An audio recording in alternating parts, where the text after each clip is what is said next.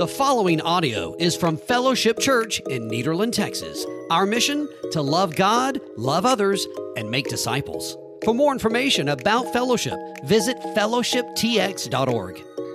Who in here loves Christmas?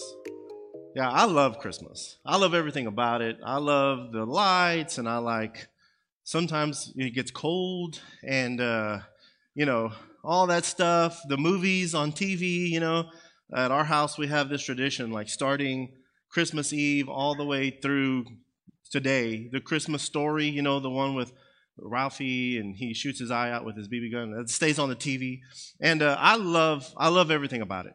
I love not only the Christmas atmosphere, but I love the message. Right?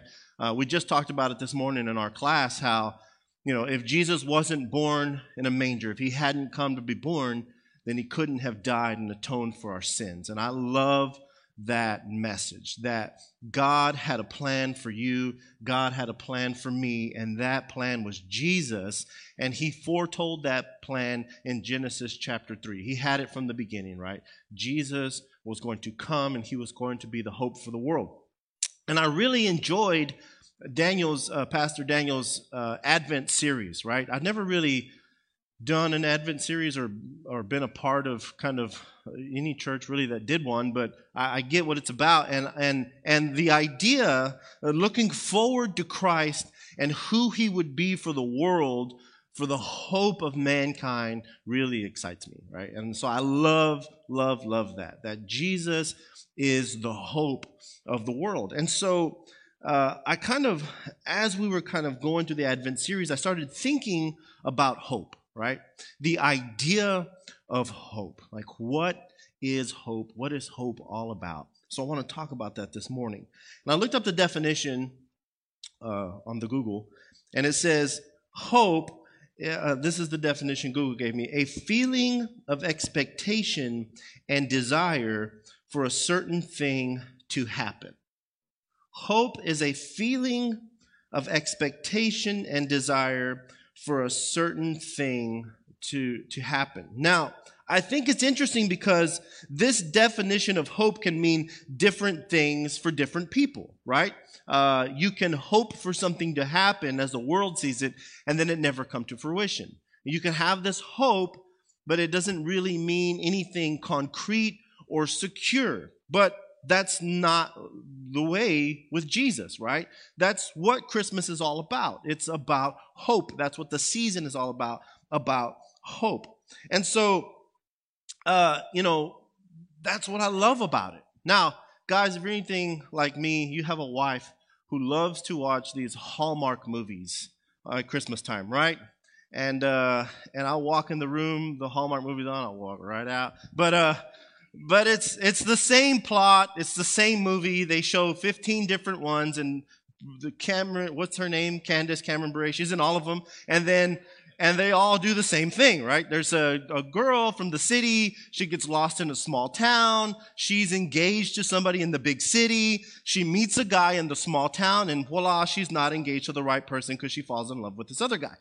That's the premise. If you've never watched a Hallmark Christmas movie, there you go. That's what it's about. And it's all wrapped around or revolves around the hope of finding love for Christmas, right? Because the holiday season is supposed to be about hope. Now, that's a misguided view of what hope is. I hope you understand that this morning. That no pun intended. That there's a misguided view of what hope is. However, not everybody feels this way around the holidays or around Christmas time. And I think it's because consumers have made this holiday about outdoing the gifts from last year or spending money on Christmas presents. Americans spend an estimated $465 billion on Christmas each year. You and I contributed to that yesterday. $465 billion. And there are countless people who claim that this time of the year is the most stressful for them. A survey showed that 45% of people wish they could skip the holidays due to stress. Now, one of the reasons I believe this is the case is because of where people's hope lies. Think about that for a second. People spend all this time and energy on the wrong hope for what Christmas should be about. And because that hope has no substance or no grounding in anything good, it's a letdown. And there are people who say, Christmas, I'd rather just skip Christmas because there's too much stress involved. And that's not what it's about. It's about hope. And when you think about hope, again, a feeling of expectation and desire for a certain thing to happen, you can fit several examples into that definition, right?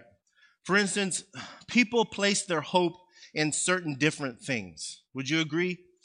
People place their hope in relationships, or other people for that matter, thinking this guy or this gal or this wife or this next husband is going to be what I really need to fulfill me. And so I hope this next relationship is better than the last one. And so they put all their marbles in that basket of this hope around this relationship, and they go with that. And so you can put your hope in relationships. People put their hope in money, right? Have you ever heard somebody say, I really want to have $1 million when I retire? I've heard that come out of people's mouths. I really hope to have X amount of money when I retire. This is the number I'm shooting for. They are putting their hopes and their expectation that once they get to this number, they can relax and everything will be okay. If you know anything about the stock market, that's not always the case, right? It could happen just like in the 20s, and then boof, there goes all your hope. Career, right? People put their hopes in career. If I land this promotion, if I work my way up to this ladder, this corporate ladder, and I get to this place, then I can find fulfillment through my career. And so I hope the bosses see what I'm doing. I hope I can work hard enough to really make it stick, because that's what's going to bring me fulfillment, is who I am in my position in my career. Or this one's the worst. Government, right? People put their hope in government, okay? I can't tell you how many times in the last 20 years I've seen bumper stickers and flags and hats and all this stuff. And you know what? Either side, all of it's going to get better with this person. The hope for the world is America, or the American idea, or the American dream. And if we just get the right guy or lady or whoever in the right position, things are going to get better. I got a news flash for you. Nothing's ever going to get better, because this world is going to end up being burned and then created anew. That's what God's going to do. So you can kiss that goodbye. There is no hope in government. There's no hope in a government entity. There's no hope in a government person. There's no hope in people. There's no hope in relationships. There's no hope in careers. That is the wrong place to put your hope in. The majority of people would fit into one of these four categories, into where they put their hope in. Placing their hope in things that pertain to this world rather than the one who created the world and everything in it. And as I was thinking about this idea of hope, I thought about what hope means for those who have surrendered their lives to the Lord Jesus Christ. Because it should look different. Would you agree with me on that this morning? If you have placed your faith and trust in the Lord Jesus Christ, you should not be able to fit into one of those four categories. It should be totally different for you, because you're a Christian. As Christ followers, what should our hope look like? And in what things should we place our hope in? So if you have a Bible this morning, turn to the book of Romans chapter 5. Romans chapter 5. If you don't have a Bible, there should be one right there in front of you. Go ahead and use that one. Romans chapter 5. If you don't have a Bible, period, take that one home with you. That's our gift to you. You can have that one, take it home, read it, and it's our gift to you. So Romans chapter 5. I'm going to be reading out of the CSB this morning. And I usually don't say that because it's a given, because that's just kind of what we use. But I kind of have to caveat that this morning, because I'm going to be going back and forth to a couple different versions on purpose. So I'm in the CSB, the Christian Standard Bible. Romans chapter 5, verse 1, and we're going to read verses 1 through verse 5. Paul says, therefore, since we have been justified by faith, we have peace with God through our Lord Jesus Christ. We have also obtained access through him by faith into this grace in which we stand. And we boast in the hope of the glory of God. And not only that, but we boast in our afflictions, because we know that affliction produces endurance. Endurance produces proven character, and proven character produces hope. This hope will not disappoint us, because God's love has been poured out in our hearts through the Holy Spirit who was given to us. Now that is Christmas, right? That's really good to hear. And before we get too deep into this text, I kind of want to give you a little fair warning, okay? Today's sermon will be a good news, bad news type sermon, all right? It's the first time I'm attempting this, so if it falls flat, just tell me I did good and everything will be all right. Good news, bad news scenario here, and we'll start with the good news, okay? We'll start with the good news first. Number one, hope does not disappoint. Now, we're shifting gears here, and we're talking about true hope, okay? Not hope and all that other junk we talked about, but real hope, true hope, hope in Jesus Christ is a hope that does not disappoint. The hope we should have as Christians is not only Christ-centered, but also a result of the love that God has placed in our hearts. Now, I'm going to do this thing that I do sometimes when I teach, and I'm going to go backwards, okay? And just hang with me. We'll start from verse 5 and work our way back to verse 1 on purpose, okay? It's not heretical. We're still going to be within context, but just hang with me, okay? Verse 5. Let's start from the end and work our way back. Verse 5, Paul says, this hope will not disappoint us because God's love has been poured out in our hearts through the Holy Spirit who was given to us. So God, in his great love for us, gave us the gift of the Holy Spirit. The Holy Spirit then activates God's love to us, through us, right? Because you can't have the love part without the Holy Spirit, is what he's saying. God's Holy Spirit activates the love of God through us. And we cannot know true love until we have the love of God that is in our hearts that he places there. Okay, that's what Scripture says. Look at 1 John verse 4, 18 through 19. 1 John 4, 18 through 19. He says, there is no fear in love. Instead, perfect love drives out fear because fear involves punishment. So the one who fears is not complete in love. We love because he first loved us. So in other words, we can't have that true love or the hope that comes along with it without the Holy Spirit, because it was God who first had the idea. God is love. God's nature, his attributes is love. And once we have the Holy Spirit, then we receive that love that God has given us, and we can then produce it. But did you catch the first part of that passage? It says, there is no fear in love. Why would he say that? That there is no fear in love. Look at the first part of Romans 5:5, right? This hope will not disappoint us. This hope will not disappoint us. There's no fear in love. True hope, the hope only found through Jesus Christ, is a hope that does not disappoint, and it is one that is not motivated by fear. Okay, now think about that for a second. A hope, you can have hope motivated by fear, right? That if you're in this situation that you fear, you hope you will get out of. Well, the true hope is not motivated by fear, nor does it disappoint. Think on all the ways we just looked at that people place their hope in. Will it disappoint? Will relationships disappoint you? 10 times out of 10, it will disappoint you. Because if you're placing your hope in it, then it's going to disappoint, because that's not where hope comes from. Will money disappoint you, or the lack thereof? Right? Every time. Okay? Because you can't buy love. You can buy a lot of things with it, but you can't buy love. That was supposed to be funnier than it is, because I can buy a lot of things that I love with money, but that's not where love comes from, okay?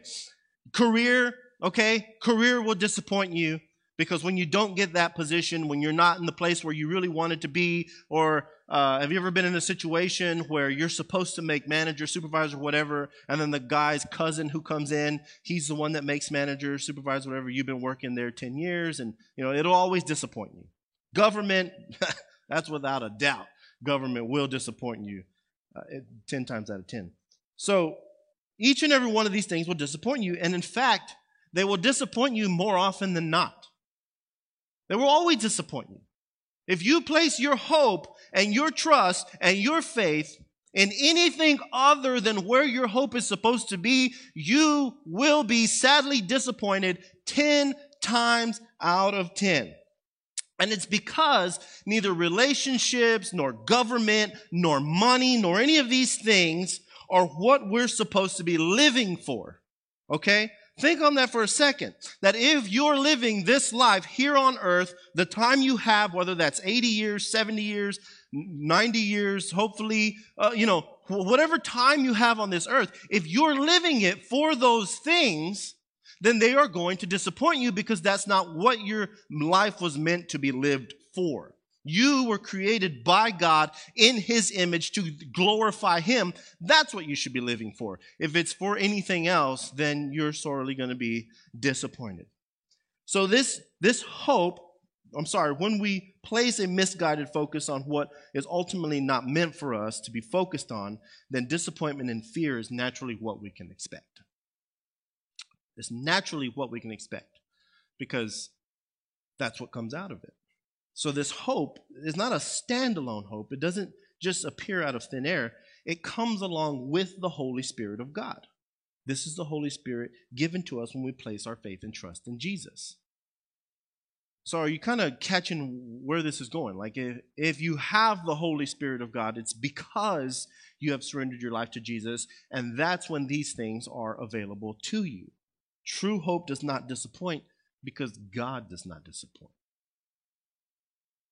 Did you know in the entire Bible, every promise that God has ever made was fulfilled?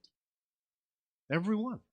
Now, there's some still future ones that have yet to be seen, but, if He's 10 out of 10 or 100 out of 100 or whatever the number is, then that means He's trustworthy. That means God does not disappoint. Man will disappoint you. Absolutely. But God never will. That brings us to number 2. Hope never fears. Hope never fears. Now, I get that the verse didn't say fear. We had to go to 1 John to see where it said fear, but I'm going to put it together here. Look at verse 3 and 4. Remember, we're going backwards. And not only that, but we also boast in our afflictions, because we know that affliction produces endurance, endurance produces proven character, and proven character produces hope.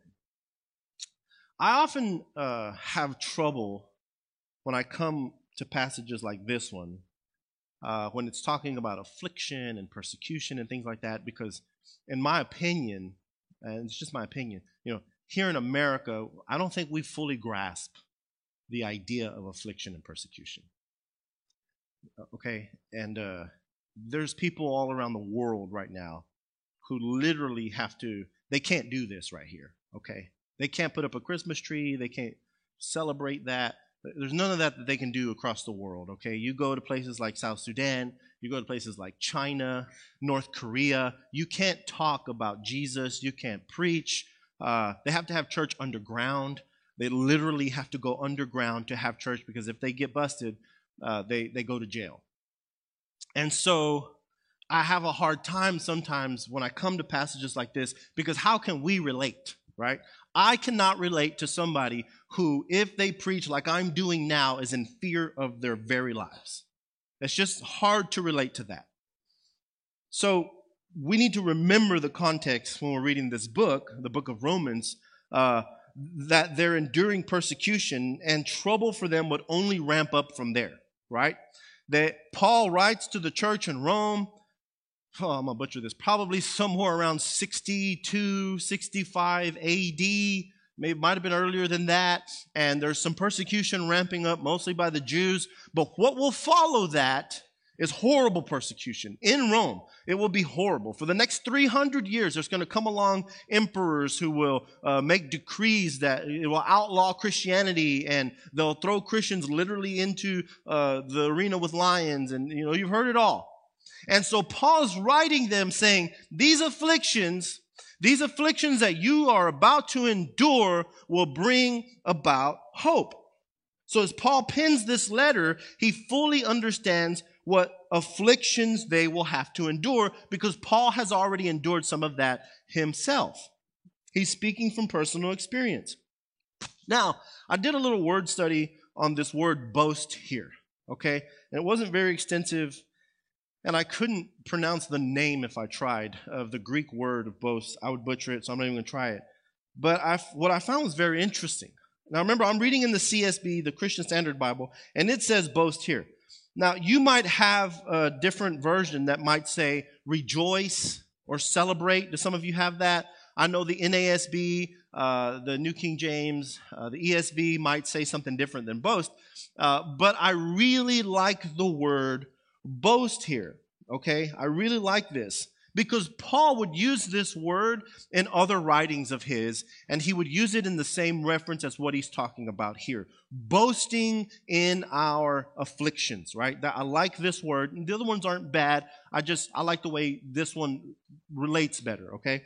Look at 2 Thessalonians 1, 3 and 4, and Paul would use that word again here. 2 Thessalonians 1, 3 through 4 says, we ought to thank God always for you, brothers and sisters, and rightly so, since your faith is flourishing and the love each one of you has for one another is increasing. Therefore, we ourselves boast about you amongst God's churches, about your perseverance and faith in all persecution and afflictions that you are enduring. So Paul's writing this second letter to the church at Thessalonica, and he's telling them, hey, when we go about in the circles we run in and we start talking about different churches, we boast about the church in Thessalonica.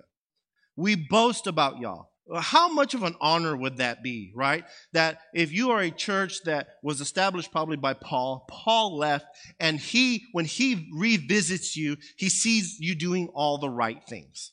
And then when he goes to visit other churches, he says things like, oh, you should see Thessalonica, because man, what they are doing over there is great, right?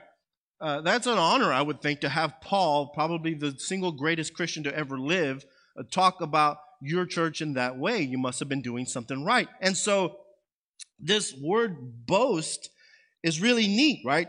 This boasting is similar to being proud of or having pride in something. It's also used in a negative connotation, right? Being proud can be negative at times. And Paul says this, right, in his other writings, that it's in a negative connotation when it's talking about salvation. Right? Salvation is not of our own, lest no man can boast. In other words, if I could do something to earn salvation, I could take pride in that and I could boast. But he says, salvation doesn't belong to you. Salvation is of the Lord. You did nothing to earn salvation, and so you can't boast. It's a free gift. And boasting would be wrong in that situation, but it's not always wrong. He says, we boast and we talk about you. So this sense of pride or being proud for enduring affliction while rejoicing was common in the early church. Did you know that? Right now we look at it, and if we're honest this morning, if we're completely honest and fully transparent, we would not welcome persecution or affliction today. Is that a true statement, would you say? That if I told you, hey, there's an opportunity tomorrow for us to go preach, and then that's going to set a fire, man, and we're going to be persecuted. And the cops are going to come to our house, and they're going to possibly, take our children from us, and they're going to kill our wives in front of us, but let's go do it, I probably wouldn't have as many volunteers as I had to ride in the Christmas parade, right? I'm sure I would have some. But the point being is, it's not something we welcome, right? We're comfortable here. We're comfortable in our air-conditioned, in Christmas time, which is weird, we're Texas, in our air-conditioned sanctuary here, learning about the Word of God and not having a care in the world about anybody running through those doors to arrest us. We're comfortable with that. But in the early days, when the church first started, That wasn't what it was about. It was all about persecution and affliction, and they welcomed it, right? They were proud to go through those things for the sake of Christ. Look at Acts chapter 5, verse 40 through 41. It says, after they called in the apostles and had them flogged, they ordered them not to speak of the name of Jesus and released them. Then they went out from the presence of the Sanhedrin, rejoicing that they were counted worthy to be treated shamefully on behalf of the name. This is a little context here. The apostles had been preaching throughout all Jerusalem, and they were constantly being put in jail. They were flogged. Now, we just kind of read past that like a 8-year-old who was spanked by his father. That was not flogging, okay? Flogging was probably done with this huge, long pole, and you were naked, and as they would hit you with it, it would leave these huge red welts. You probably couldn't walk very well the next day, and your back would hurt. Think on that context, and they're enduring this affliction, and what does it say they do? It said they left rejoicing that they were counted worthy to be treated shamefully on behalf of the name. This is the kind of same word, rejoice, boast, being proud of. They were proud that they could withstand this persecution and continue to preach the name of Jesus. And they continued to do it all the way until, 10 out of the 11 or 9 out of the 10 were all martyred other than John. And all the way up until their actual death. They tried to kill them several times. Some of them were left very badly injured for the rest of their lives, like Paul. And yet they continued to do it, and they rejoiced in it. They rejoiced because hope has no fear.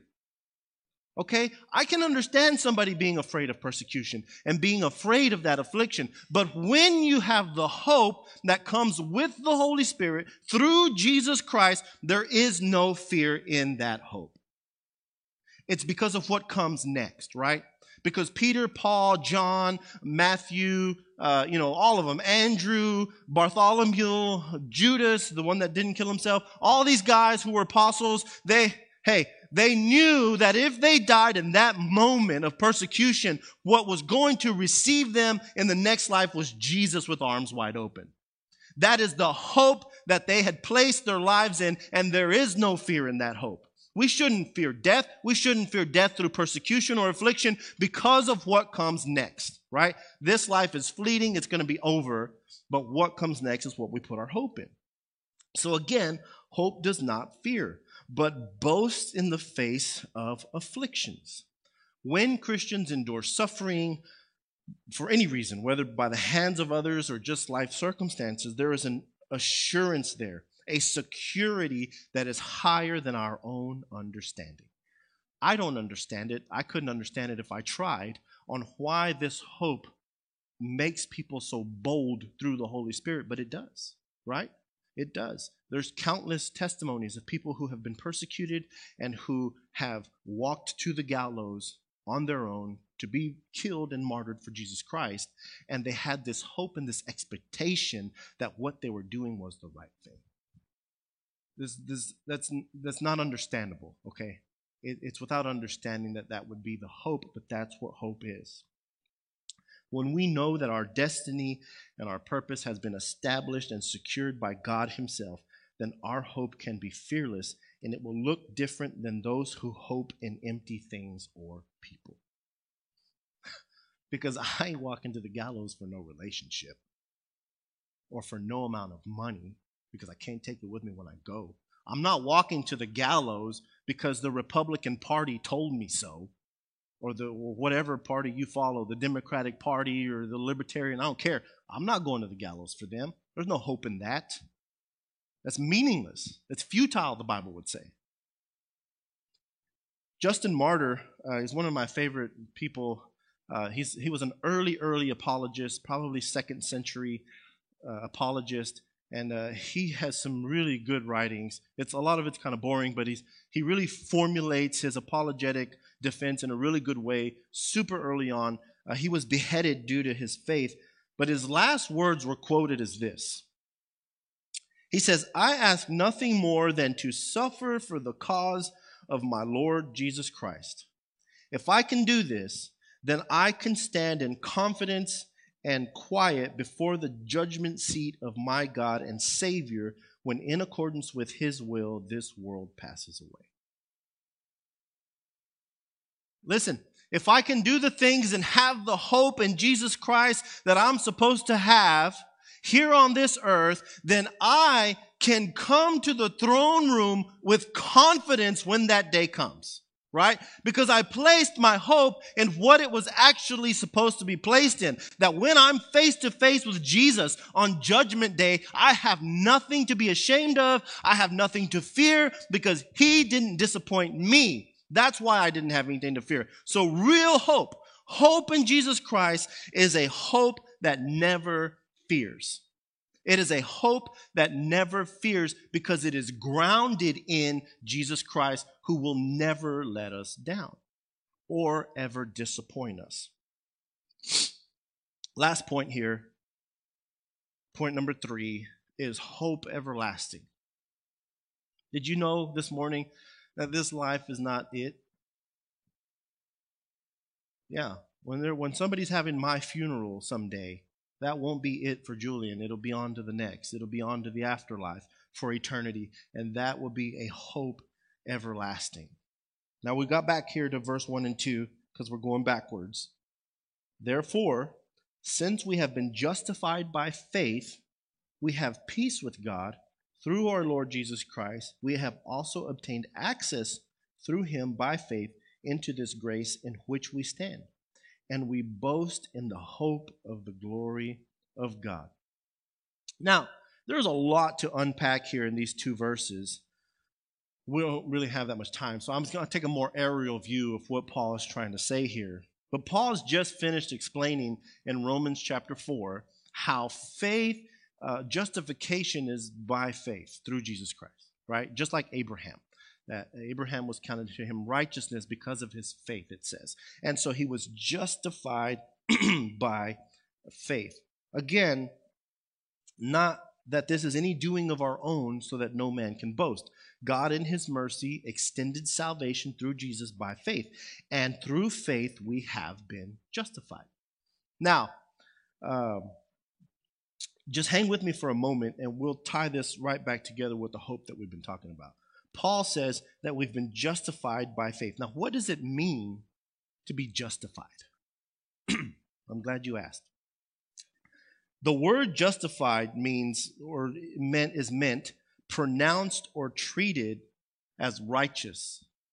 Pronounced or treated as righteous. Now, to break this down a little further, what does it mean to be righteous? Does anybody know what it means to be righteous? Well, to be righteous is to be found in the right standing with God. Okay? That's what it means to be righteous. To be found in the right standing with God. In other words, if you are righteous, if you are a righteous person, and you go before God, then you can say to God, look at my righteousness, and it will be enough to satisfy God because you will be in right standing with God. If you had righteousness. Now, this is impossible. And why is it impossible? Well, because the Bible says so. Paul had just said this previously in Romans chapter 3. It is written, there is no one righteous, not even one. So there's no way without Jesus Christ can we ever come to God and say, I am righteous on my own.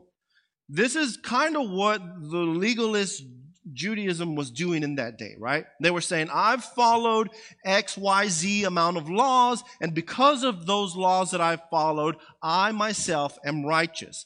And Jesus came and flipped the script. He said, no. You can't follow the law, because if you wanted to be found righteous by the law, you got to follow all of them. It's got to be all, 635 or whatever it is. And if you break one just once, then you nullified, done. You can't. And so you cannot be righteous on your own. No amount of good works, no amount of charity, no amount of anything can make you in the right standing before God. So this brings it back to justification. If we are not righteous, nor can we attain righteousness on our own, then there must be a process to pronounce us righteous. That process is justification. Because we are guilty, okay? Let me just kind of explain the scenario of justification. I'm guilty. I come before the judge and I say, hey, judge, I'm guilty. There's blood on my hands. I did it. But I want to be set free. And the judge is like, well, that's not quite how it works. There's got to be a penalty paid for this blood on your hands. And justification is Jesus coming in, God sending Jesus to say, we'll pay the debt for that blood and set this guy free. Am I still guilty? Yeah, I'm still guilty. I don't deserve it. I did nothing to attain this righteous standing before God. But through Jesus, Jesus comes and imputes his righteousness on us. So therefore, then we are justified by God. How amazing is that? And Paul says this all happens through faith. We, through faith, are justified, although we are guilty and have no defense whatsoever. But God, through Jesus Christ, pronounces us righteous. So because we are justified by faith, Paul would say, then he goes on, we have peace with God through our Lord Jesus Christ. We have also obtained access through him by faith into this grace in which we stand, and we boast in the hope of the glory of God.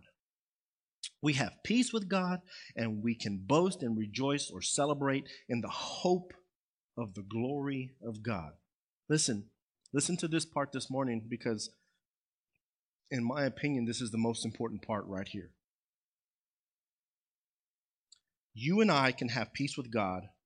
We can have access with God, and we can be sure of the hope of the glory of God because of Jesus. Solely because of Jesus. Now, there's a lot of religions out there who will say, there's many ways to heaven. There's many ways to God. It's one big mountain. However you can get up the mountain, get up the mountain. But that's not the way this whole thing works. That's not the way Jesus set it up to work. Jesus says, it's only through me, where no one can get to the Father but through me. And God says, I've given you this remedy. There's only one way out, and that way is Jesus. And that's the only way you and I can ever receive hope, is through faith in Jesus Christ. That's the way it was set up. You notice how different this is from the things that we first mentioned. Can relationships do that for you? No. No relationship other than the one with Jesus Christ can ever get you in right standing with God. No amount of money can ever get you in right standing with God, no matter how much of it you have. No government, no religion, nothing can get you to the place to where Jesus has done the work and God accepts that work other than through Jesus Christ. And that's the hope that we have placed ourselves in. None of these things can give us peace or justify us. Having hope in these things is futile, the Bible says, worthless and meaningless, because none of these things can save us from the sin problem, which is really the problem deep down. It's sin. Look at what 1 Peter 1:18 through 19. For you know that you were redeemed from your empty way of life, inherited from your ancestors, not with perishable things like silver or gold, but with the precious blood of Jesus Christ, like that of an unblemished and spotless lamb. Peter says it right there. It's not through gold or silver that you're able to attain righteousness. It's solely through the blood of Jesus. That is justification by faith through Jesus, right there. That's a good hope, is it not? This is something to be excited about this morning. That if you have been justified by faith through Jesus, then you have nothing to worry about. You have been sealed for eternity. That's something to be excited about. We don't have to worry anymore about anything. Did you know that's what Jesus would say in Matthew chapter 6? That you don't have to worry, that actually worrying is a sin. That if we worry about any life circumstances or anything coming next, that is a sin. Why? Because he says you can't add no stature to your height by worrying. Let tomorrow come, and whatever happens tomorrow is going to happen tomorrow, because you can't control that. Let tomorrow take care of itself. When we worry, we take God's hand off of the wheel and we try to steer the ship. I loved Daniel's analogy, which he stole from somebody else, by the way. about the pilot, like flying the airplane, and you never say when there's turbulence, oh, you know what, let me go take care of this because I'm a little worried here. I think I can do a better job. No, you wouldn't do that.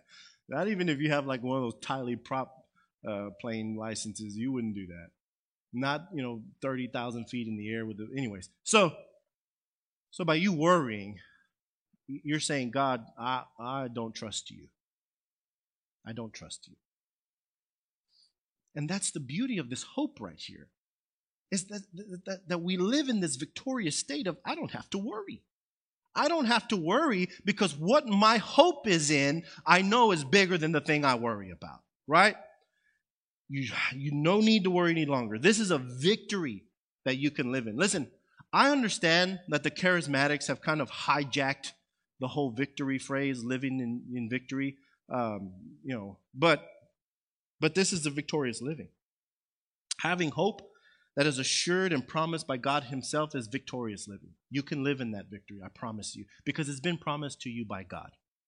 Look at 1 John 5:4. Because everyone who has been born of God conquers the world. This is the victory that has conquered the world, our faith. You know why we can live in that victory? Because of the work that Jesus did. Not because of what we did, remember, so that no man can boast. But if we are found in Christ Jesus, then we boast in that glory. That's what Paul just said. That because of justification through faith in Jesus, we then can boast in glory. And through that boasting in glory, we have hope that is above all other hope. That's amazing. That means that things should look brighter for you from that point on. That no circumstance that happens in this world should ever be able to make you feel blue because of the hope that is in you that Jesus has already promised to come. Well, how amazing would it be to actually kind of live in that moment of you don't know if you're going to die for preaching the word of God, but you're going to do it anyways, right? You don't know if the next day you're going to be flogged for preaching the word of God, but you're going to do it anyways. To me, that seems like it would have this much more awesome experience to say, I know what's coming, but because of the hope I have in Jesus Christ, I'm going to do it anyways, because that's what I've been commissioned to do. That's living. That's living victoriously through Jesus Christ, and that's what hope really is. It is a living hope. This is good news, is it not? That's good news. That's what the gospel means, good news. Now remember, at the beginning I said this would be a good news, bad news situation. So there's all the good news. We'll spend the next hour talking about the bad. No, I'm joking. That's the good news, okay? That is the good news. For those who have surrendered their lives to Jesus, if you have made the decision to live your life for Jesus Christ and not for self, you have placed your faith and trust in Him, then all of this victorious living and hope applies to you. You get the goodie bag with all the hope and not fearing and stuff. That belongs to you. You take that home with you, Jesus said. However, if you have not placed your faith and trust and your entire life in Him, then none of that applies to you. That's the bad news. Listen, if you have not surrendered your life to Jesus Christ, and I don't mean this intellectual, yeah, I know He's God, I know Jesus is my Savior, but I'm going to live like hell during the week. That's not surrendering. I'm sorry to burst your bubble, that's not surrendering. None of this applies to you if that's the case. If you have not surrendered, none of this applies to you. You don't get any of that hope. And it's bad news indeed. That's bad news indeed. Now please understand me this morning. I'm not saying that the bad news has to stay bad, right? I'm not saying the bad news has to stay bad. But if the opportunity has been presented to you to surrender your life to Jesus and you have not taken advantage of that opportunity, then there is no living hope for you this morning. If the opportunity has been presented to you, if the call has gone out, hey, listen, here's the bad news. Surrender to Jesus, and you haven't done it, there's no hope. Again, I say, there is no hope. We looked at the passage a little differently this morning, going from verse 5 backwards to verse 1, and all of the things we read about hope and security and living without fear, all based on this one verse, verse 1. We did this on purpose. Therefore, since we have been justified by faith. If you have not been justified by faith, you get no verses 2 through 5. Does that make sense? You get no hope. You get no relief from the fear of these things because hope is not fear. You get none of that. You get no living hope. You get no hope that does not disappoint. All you get is everything that disappoints because that's what you get with this world.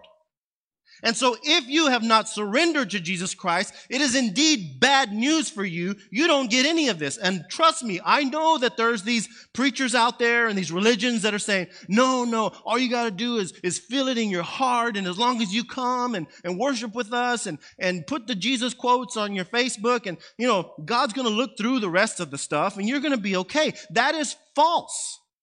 That is false because Christianity in itself is not a feeling. It's not this bandwagon you jump on like when the Cowboys are winning, right? I know who you are. And it's not this bandwagon. It's a life change. It is a 180 degree. You were this on Sunday. Now you're this on Monday.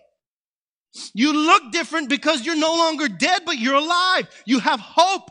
And that hope doesn't disappoint. And that hope doesn't have fear. And it lasts for eternity. And if you haven't surrendered to Jesus, you don't get any of it. You don't get any of it. Where can someone find hope and security for eternity outside of the person of Jesus Christ? Where? Nowhere. You can't find it. I do a lot of apologetic stuff, and so I'll talk to atheists and people of other religions. And having a conversation with this atheist one time, and he's telling me, hey, man, I don't see why I have to jump onto what Jesus is if the life I live is pretty good right now. And I said, okay. I said, what do you mean? He says, well, I don't drink, I don't smoke, I don't cheat on my wife. I'm a good family man. I go to work, I take care of my family. I spend time with my family. I said, okay. I said, well, why do you do all that? And he says, well, so that I can raise my kids to do that. I said, okay. I said, and when you die, none of it matters. He said, well, sure it mattered. I said, why? And he said, well, because. And I was like, no. If there's nothing waiting for you then when you die, then what does it matter if you did it or you didn't do it? Right? If there's nothing to hope for eternity, then who cares? If there's no consequence, if there's no reward, if there's nothing, be who you want to be. Fulfill the most crazy desires you have, because if that's the way it really is, it's not going to matter. I could be the best person that I consider myself to be on this earth, and then I can match myself to the worst possible person on earth, a child rapist murderer. And if there's nothing waiting for us at the end, then neither of us should have done anything good.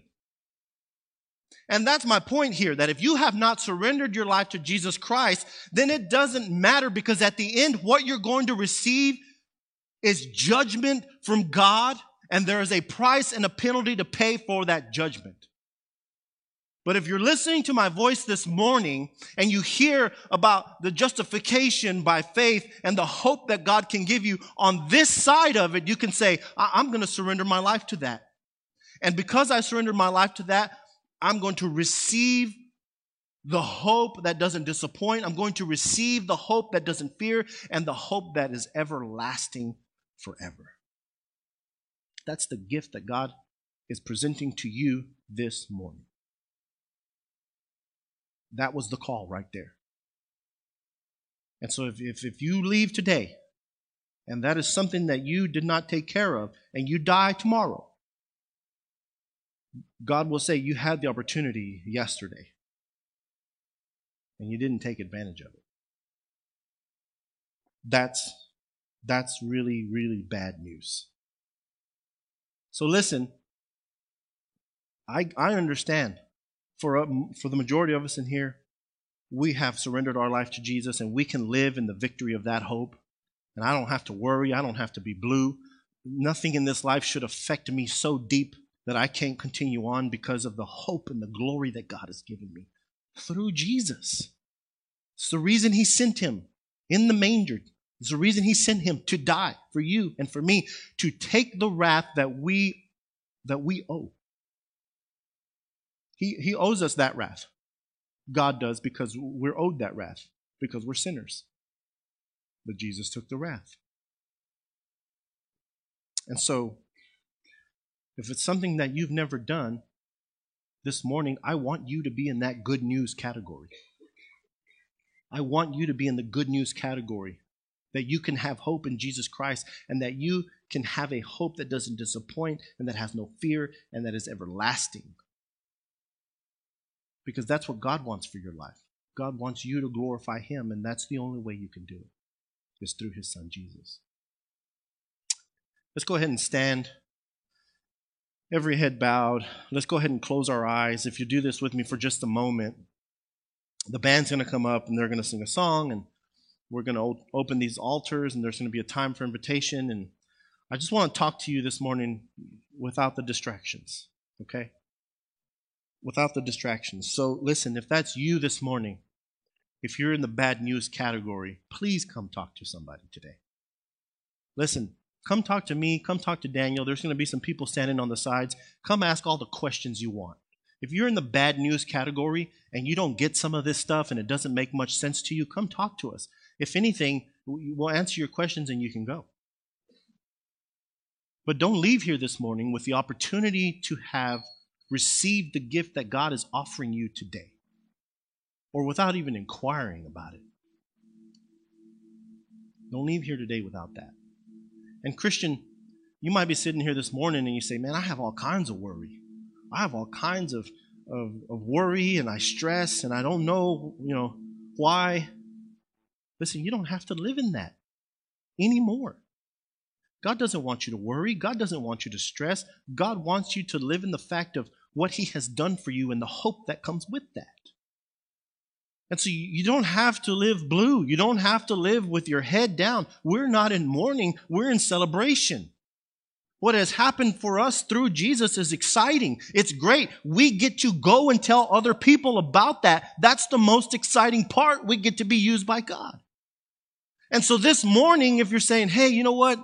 I am a Christian. I have surrendered my life to Jesus. I do want to live that. Start living it. Start living it. Follow what Jesus says in Matthew chapter 6, and don't worry. But take today as today and leave tomorrow for what tomorrow brings. And God will give you that hope everlasting that will sustain you for the rest of your days here on this earth. These altars are going to be open.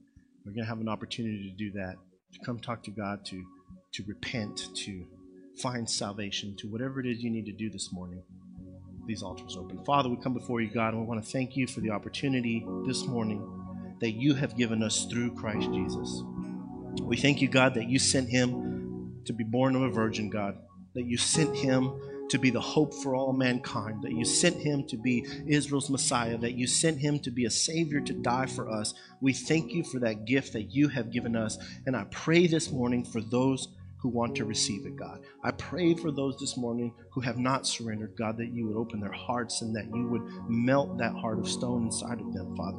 I pray for the Christian, God, this morning that we would start living in that victory, God, that we would start living in the hope that you have provided for us so that we can ultimately go and do the things that you have commissioned us to do without fear, God, without disappointment, and with knowing and understanding that it will last that way until our very last days, God. We thank you. We love you. It's in Jesus' name we pray these things. Amen. Thank you so much for listening, and we always welcome you to join us at Fellowship Church in Nederland, Texas, where we gather, grow, give, and go.